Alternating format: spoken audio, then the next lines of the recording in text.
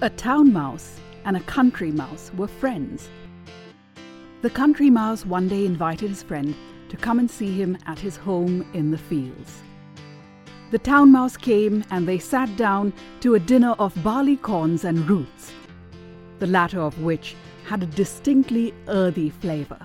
The flavor was not much to the taste of the town mouse, and he broke out with, "My poor dear friend, you live here no better than ants. Now you should just see how I fare. My larder is a regular horn of plenty. You must come and stay with me, and I promise you shall live on the fat of the land." So when he returned to town, he took the country mouse with him and showed him a larder containing flour, oatmeal, figs, honey, and dates. The country mouse had never seen anything like it and sat down to enjoy the luxuries his friend provided. But before they had well begun, the door of the larder opened and someone came in.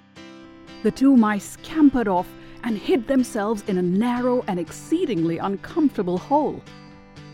Some time later, when all was quiet, they ventured out again.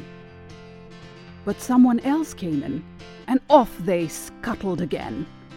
This kept happening repeatedly. This was too much for the country mouse. "Goodbye," said he. "I'm off. You live in the lap of luxury, I can see, but you are surrounded by dangers, whereas at home I can enjoy my simple dinner of roots and corn in peace." So what have we learned from this story? We must be contented with what we are blessed with, so that we can enjoy and experience the blessings with peace and happiness. Be content in life. Sai Ram.